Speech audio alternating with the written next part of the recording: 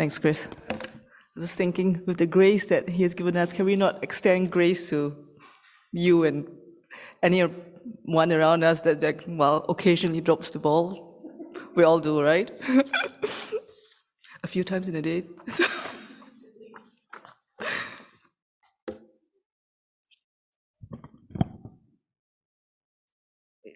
Let me log in.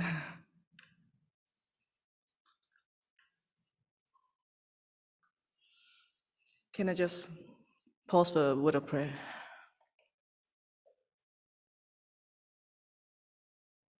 Father, let your words ring out loud from this podium with power,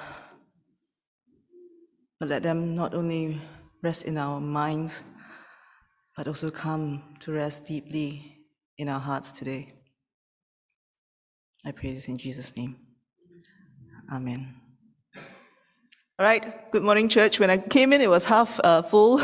Now it's relatively full, and I'm really glad to be here sharing the word with you today. At home, I teach my 2 primary school kids, and in church, I teach our youth. Some who are here today, and I saw some online. Well done. Which means that I'm constantly trying to come up with fresh ways to engage them, to come up with things that actually stick in their minds, and which is that's my mindset. So as we all need to be woken up today, some of us all of us had 1 hour less sleep. I'm going to do a wake-up activity with us, okay? I'm going to throw you some quotes, and you're supposed to let me know where they're from, okay? You ready? First one. Help me if you can, I'm feeling down, and I do appreciate you being around. Yeah, that was from Pamela Beatles' name. Help, from the album Help. When it came out, it topped the UK, US, Australian, and even the German charts. In Netherlands, it came up to 62, which kind of speaks of the Dutch taste in music. Second one. It's the love that I found ever since you've been around. Your love puts me at the top of the world. Carpenters, is there only one? Top of the world, yeah. Oh, is it only it's because we're on the same generation. Online, you can also unmute if you're faster than Pamela with your fingers. Okay, third one. This one, I think even my kids will know. Knowing me, knowing you, there is nothing you can do knowing me, knowing you. Ever, yeah! Okay, now we're getting serious. Third, fourth. This is third or fourth? Yeah, fourth. Even though I walk through the valley of the shadow of death, I will fear no evil. Psalm 33. Very good. Hey, online, I don't hear anything from you. 5, the fifth one. Create in me a clean heart, renew a right spirit within me. Psalm 51. And the last one. The heavens declare the glory of the Lord, and the sky above proclaim his handiwork. Try again. Good attempt. Almost. Double it. And add a few more. Psalm 19. Okay. No surprise, today we'll be looking at the Psalms. And Psalm 32 in particular. So the book of Psalms has been called the song book of God's people in gathered worship, which is why I chose all these pop songs, famous pop songs, to kind of bring us into this moment. And then we end up with a quote of our Psalms. The 16th century theologian, John Calvin, he wrote that Psalms represents an anatomy of all parts of the soul. And he says this: there isn't an emotion of which any can be conscious of that isn't represented there in as a mirror. Praise and thanksgiving, it's there. The wonder of creation, we just heard it. Psalm 19. Feelings of contrition and sorrow, Psalm 51. and even, and perhaps not surprisingly, unforgiving and vengeful thoughts. That's in Psalm 69. So if you've never spent time in the Psalms, I highly recommend that, you do. Or make a start. As a songbook of God's people, the book of Psalms expresses a wide range of experiences and also emotions. But it doesn't only do that. If we spend time to meditate on the words, it also helps shape our emotions. You see, the Psalms recognizes that our emotions, they're not a problem to be solved. It's just part of our human raw material, which can be shaped for good and for noble ends. Could you please turn to Psalm 32, when you have your Bibles, and please keep it there. You need to see it to better follow what I'm going to be saying. What I want to do today, to help us understand and to experience the Psalms, is to first we take an overview, we understand how it's put together, and then we're going to zoom into the various parts and highlight certain words and phrases where Psalm 32 links with other parts of our Bible.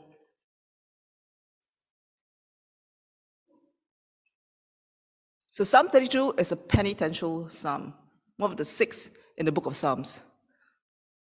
Now I'm going to ask, like, a school teacher, what is a penitential psalm? Okay, what is a penitential psalm? It's from the word paying penance. It's a psalm basically that expresses the emotion of being sorry for the wrong things that we have done. The other famous penitential psalm, Psalm 51, and that David wrote after the prophet Nathan confronted him about the entire sordid affair about Bathsheba. This Psalm 32 has also been attributed to King David, and is actually thought to be written after Psalm 51. And I'll show you why later. Now first I want to share with you something, actually the first thing which struck me when I first started studying this psalm. Now another question. Can anyone tell me, without looking at the Bibles, how many psalms there are in the book of Psalms? Yeah, this 150 psalms. Very good. Pamela was not first this time. We can't always be first. So out of the 150 psalms, only 6 of these are considered penitential. I mentioned earlier that John Calvin felt that the book of Psalms reflects the anatomy of the human soul. Do you see where I'm going? Okay, not yet. Okay, in general, the majority of Psalms fall within one of these 5 categories. Worship Psalms, laments, which a lot of us know a lot, quite well. Royal Psalms basically talks about the kingship. Thanksgiving Psalms, and Wisdom Psalms. This is what struck me. It is easier for us to sing songs of worship, adoration, and wonder than it is to go to God, and by extension to other people, to say, we are sorry. We are more likely to lament over our situation, ask God for help, tell God, look what the awful things that people are doing to me, to us, than it is for us to recognize, admit, and confess our own part in it. So it actually shouldn't surprise us to see just 6 I'm sorry psalms out of the 150. But like Calvin says, it really does give us a mirror to look deep into our own souls. Now, let's plunge into 32. It has an uncharacteristic linear flow in thought progression. Why do I say uncharacteristic? Because you must understand this is Hebrew poetry. As one commentator puts it, one of the roles of Psalms in Scripture is to touch and to kindle us, rather than make a defense to a proposition. However, Psalm 32 reads, when I read it, read almost like one of Paul's epistles, and Paul is very structured. It begins with a premise. We just read And Chris's version has happy, and I didn't use happy because happy gives us a different emotion, I think. So I decided to use blessed instead. So the premise, verse 1 and 2, blessed is the one whose transgression is forgiven, whose sin is covered. Blessed is the man against whom the Lord counts no iniquity, and in whose spirit there is no deceit. And he builds on this premise. He cites a personal example to support this premise. You see it in 3 and 4. He tells us his situation. For when I was and kept silent, my bones wasted away through my groaning all day long. For day and night your hand was heavy upon me. My strength was dried up as by the heat of summer. And then verse 5 goes on to tell us what he did about his sin and the resulting forgiveness he received. I acknowledged my sin to you. I did not cover my iniquity.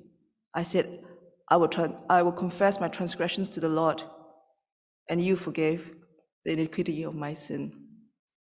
And finally, in verses 6 and 7, he draws his conclusion based on his premise that because we are blessed, for when our transgressions is forgiven, we should therefore be offering our prayer of confession to God, who will deliver us. Only the last 4 verses, 8 to 11, breaks this propositional pattern. And our main focus today will be on verses 1 to 9. And we know that in Psalm 32, King David receives his absolution. There was a word absolution I saw. I was like, is it a difficult word to use? Well, absolution just means being forgiven. He knows he has been forgiven. And therefore, he can declare his blessedness in verse 1 and 2. Whereas, if you read Psalm 51, then you only see his confession. And here I want to stop just a minute to ask us a question. How is it that David can be so assured that his transgression was forgiven? How dare he even claim that the Lord counts no iniquity against him?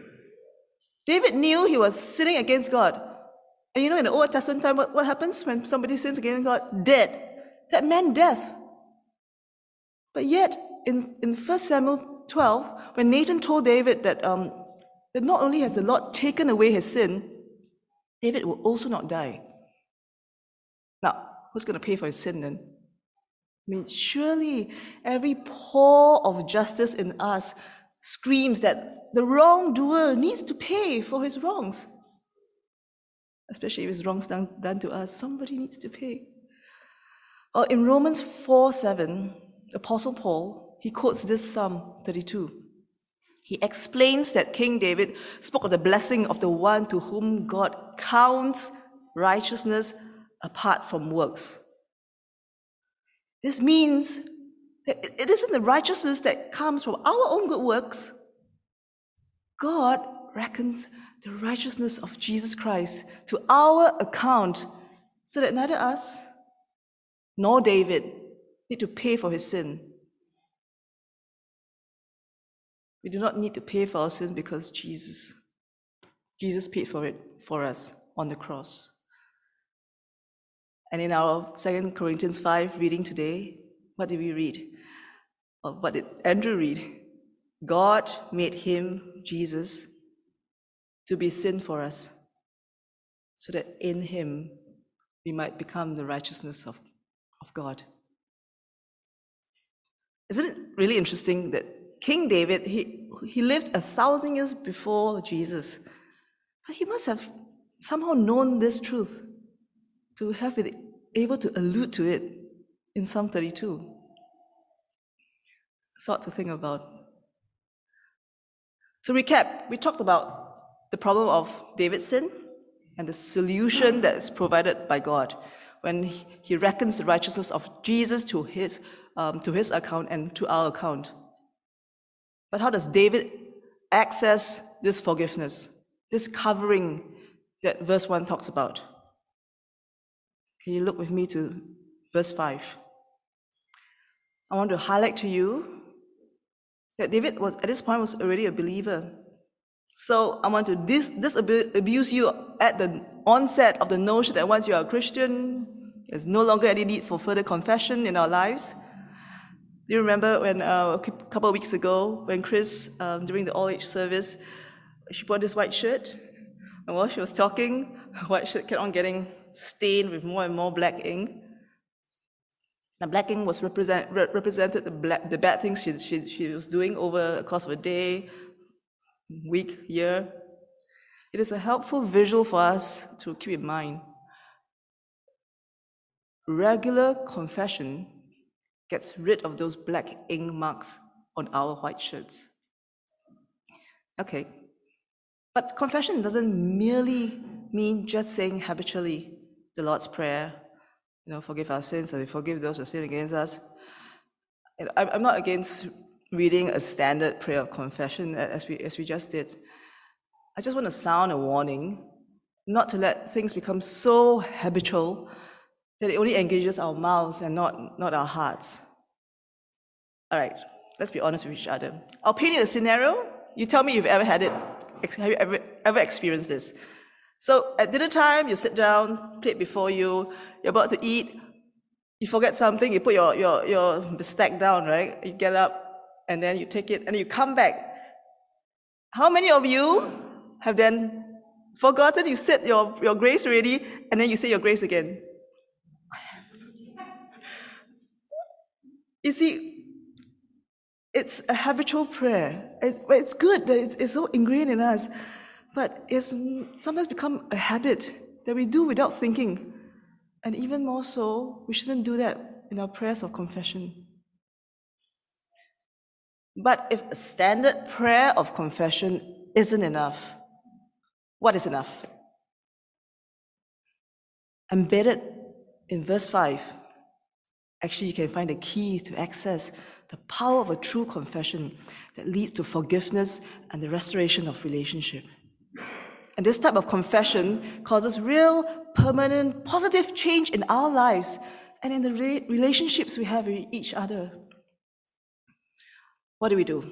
Now, practically, first, we recognize and acknowledge our wrongdoing. Verse 5, David says, I acknowledge I did not cover. And there are two parts to acknowledging wrong. The first step is clearly you have to recognize that you have done wrong. But what if I know I've not done wrong? Yeah, excellent. But by whose standards? But I have a clear conscience. I sleep really well at night.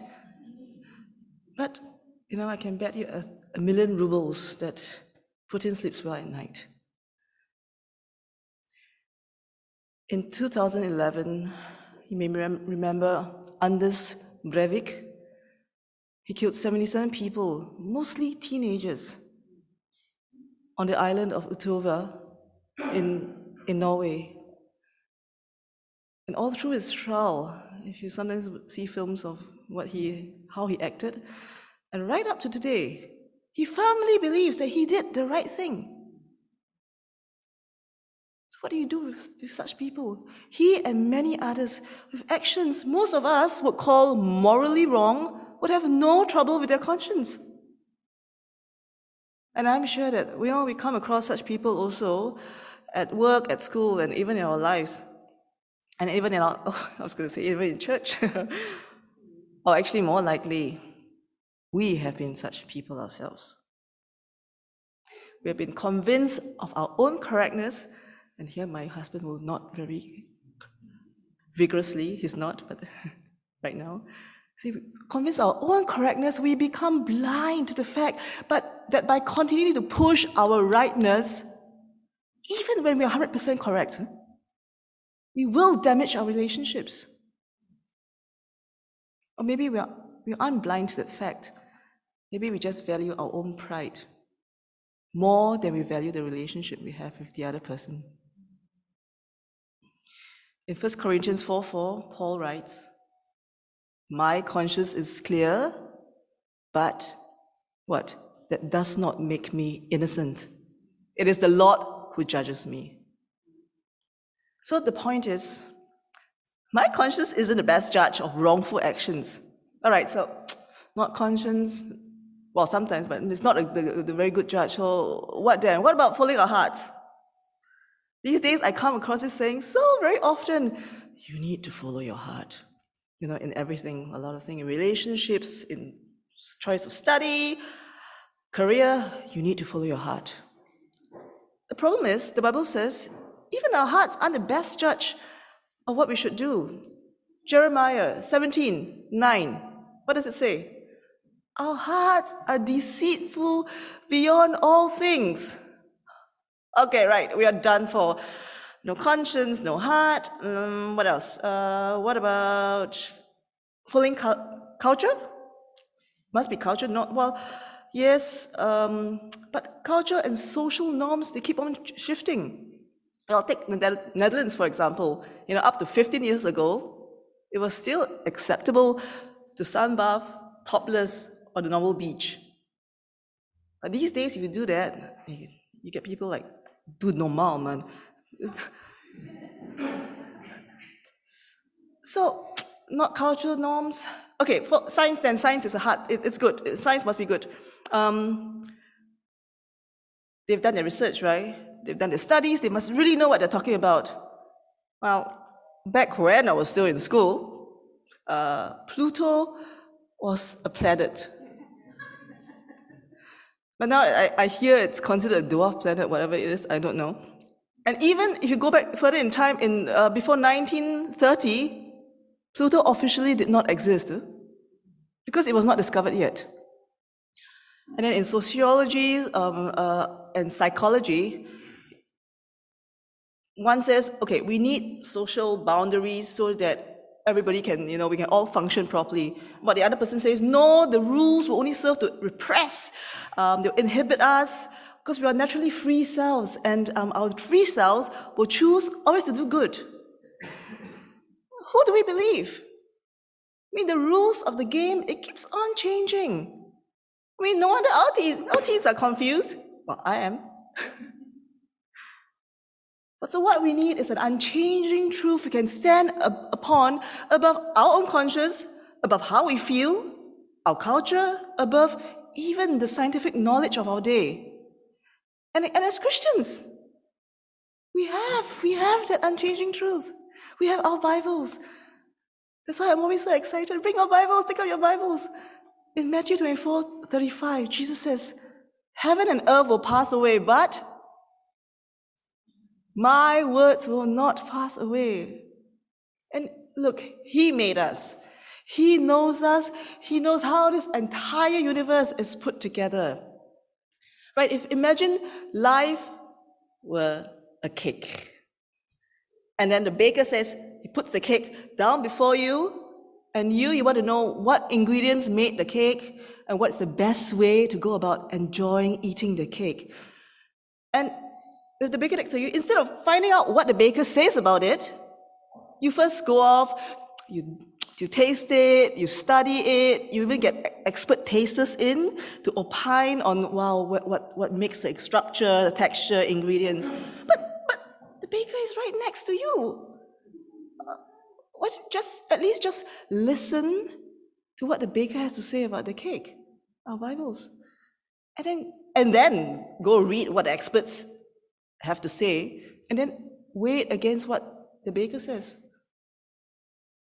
But first, you need to hear what the baker has to say, and to know what the baker has to say. I know, of course, sometimes the baker's language is a bit archaic. He uses a different language. Instead of vanilla, he says Madagascan stop or something like that. But that doesn't mean that what he's saying is not true or right. It takes effort to go and understand what he's trying to say.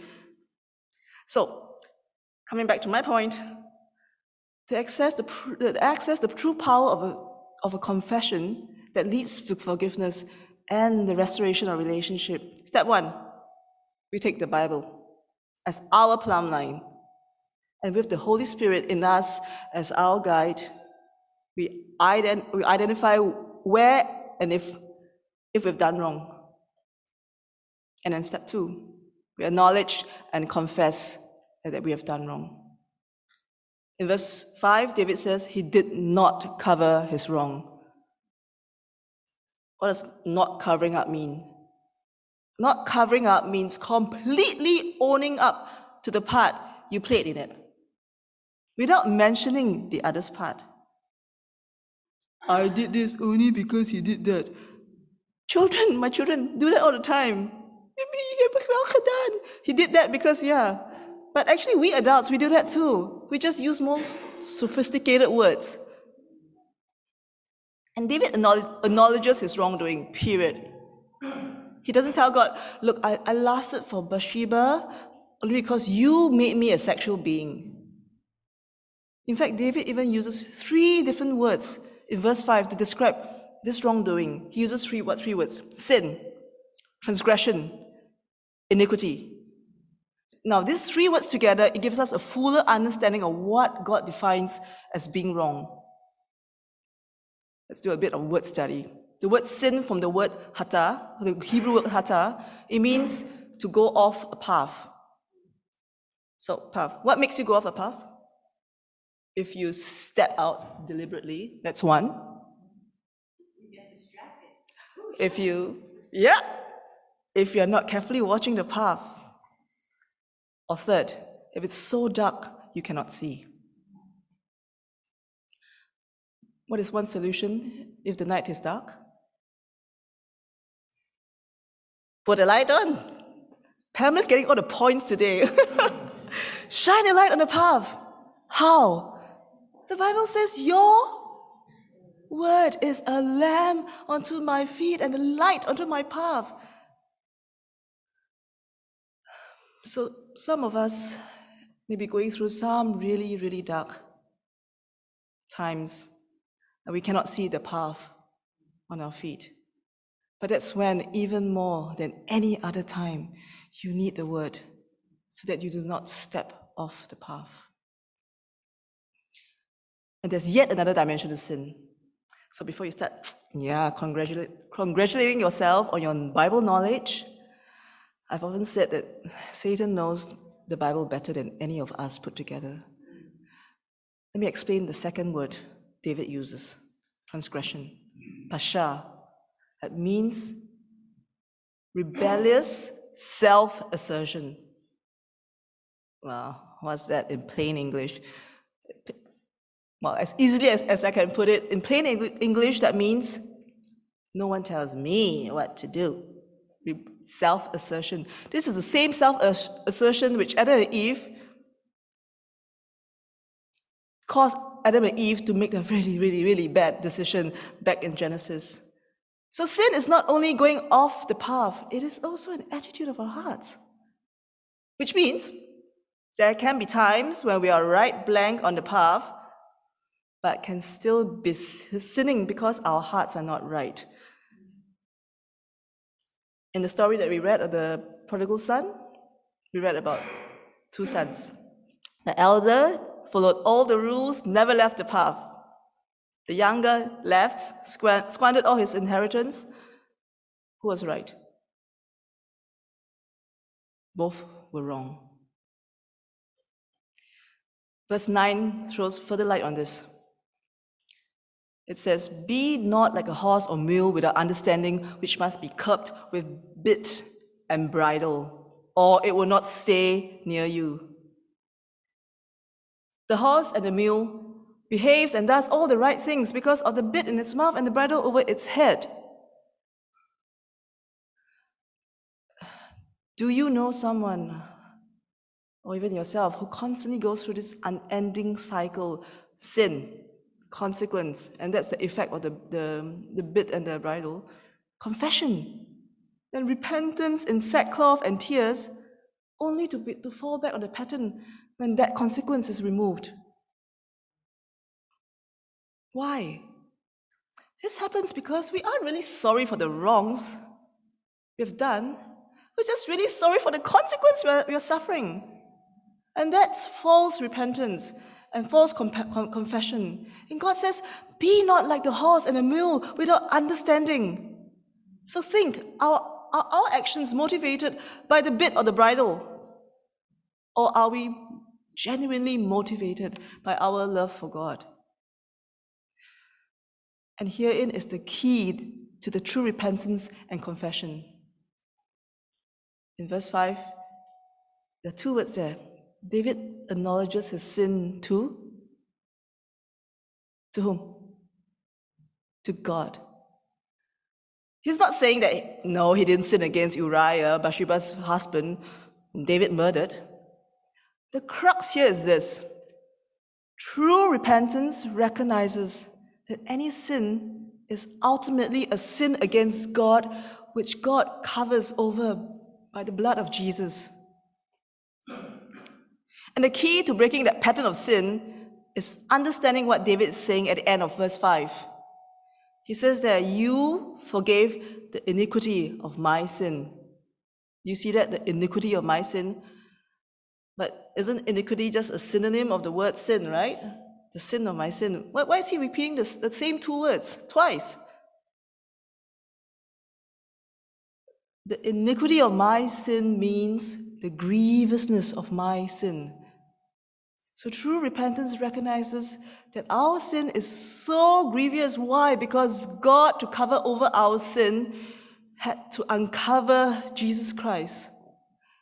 Jesus Christ, our God, our Creator, he was uncovered, he was stripped, naked, nailed to the cross so that we have the blessedness of being covered. And if we truly realize how abhorrent and how grievous that is to have somebody innocent die in our place for what we have done, and this is just not any someone, this is our Creator God. If you realize that, we will never want to sin again. And that's the key to breaking the pattern of sin. It's not about the fear of personal consequences, or more likely the embarrassment of being caught, or the inconvenience of making amends, or for some, having to eat the humble pie by saying, I am sorry. It's the realization that God, because of his great love for me, had to be totally naked, exposed, and uncovered on that cross that I could be covered. And it's with this overwhelming gratitude, that awe, that amazement for what he has done for me, that should stop me, should stop us from desiring sin anymore. And finally, this is my last point. You know what the icing on that cake is? It's not even by our own efforts that we are able to come to that realization of gratitude, the point of on our knees. This unending cycle of sin, consequence, repentance, and then restoration of relationship, and then back to sin again. It is as old as the Israelite story in the Bible. Remember, they kept on sinning. There was a cycle of sin that they couldn't break. What solution did God offer there? Any guesses?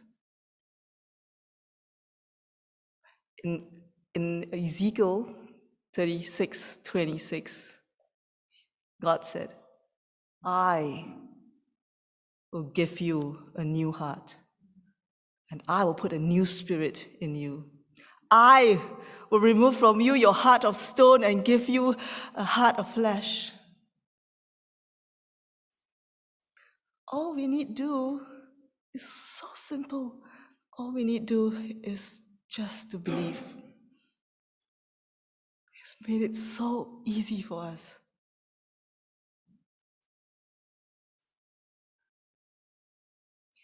Shall I pray for us?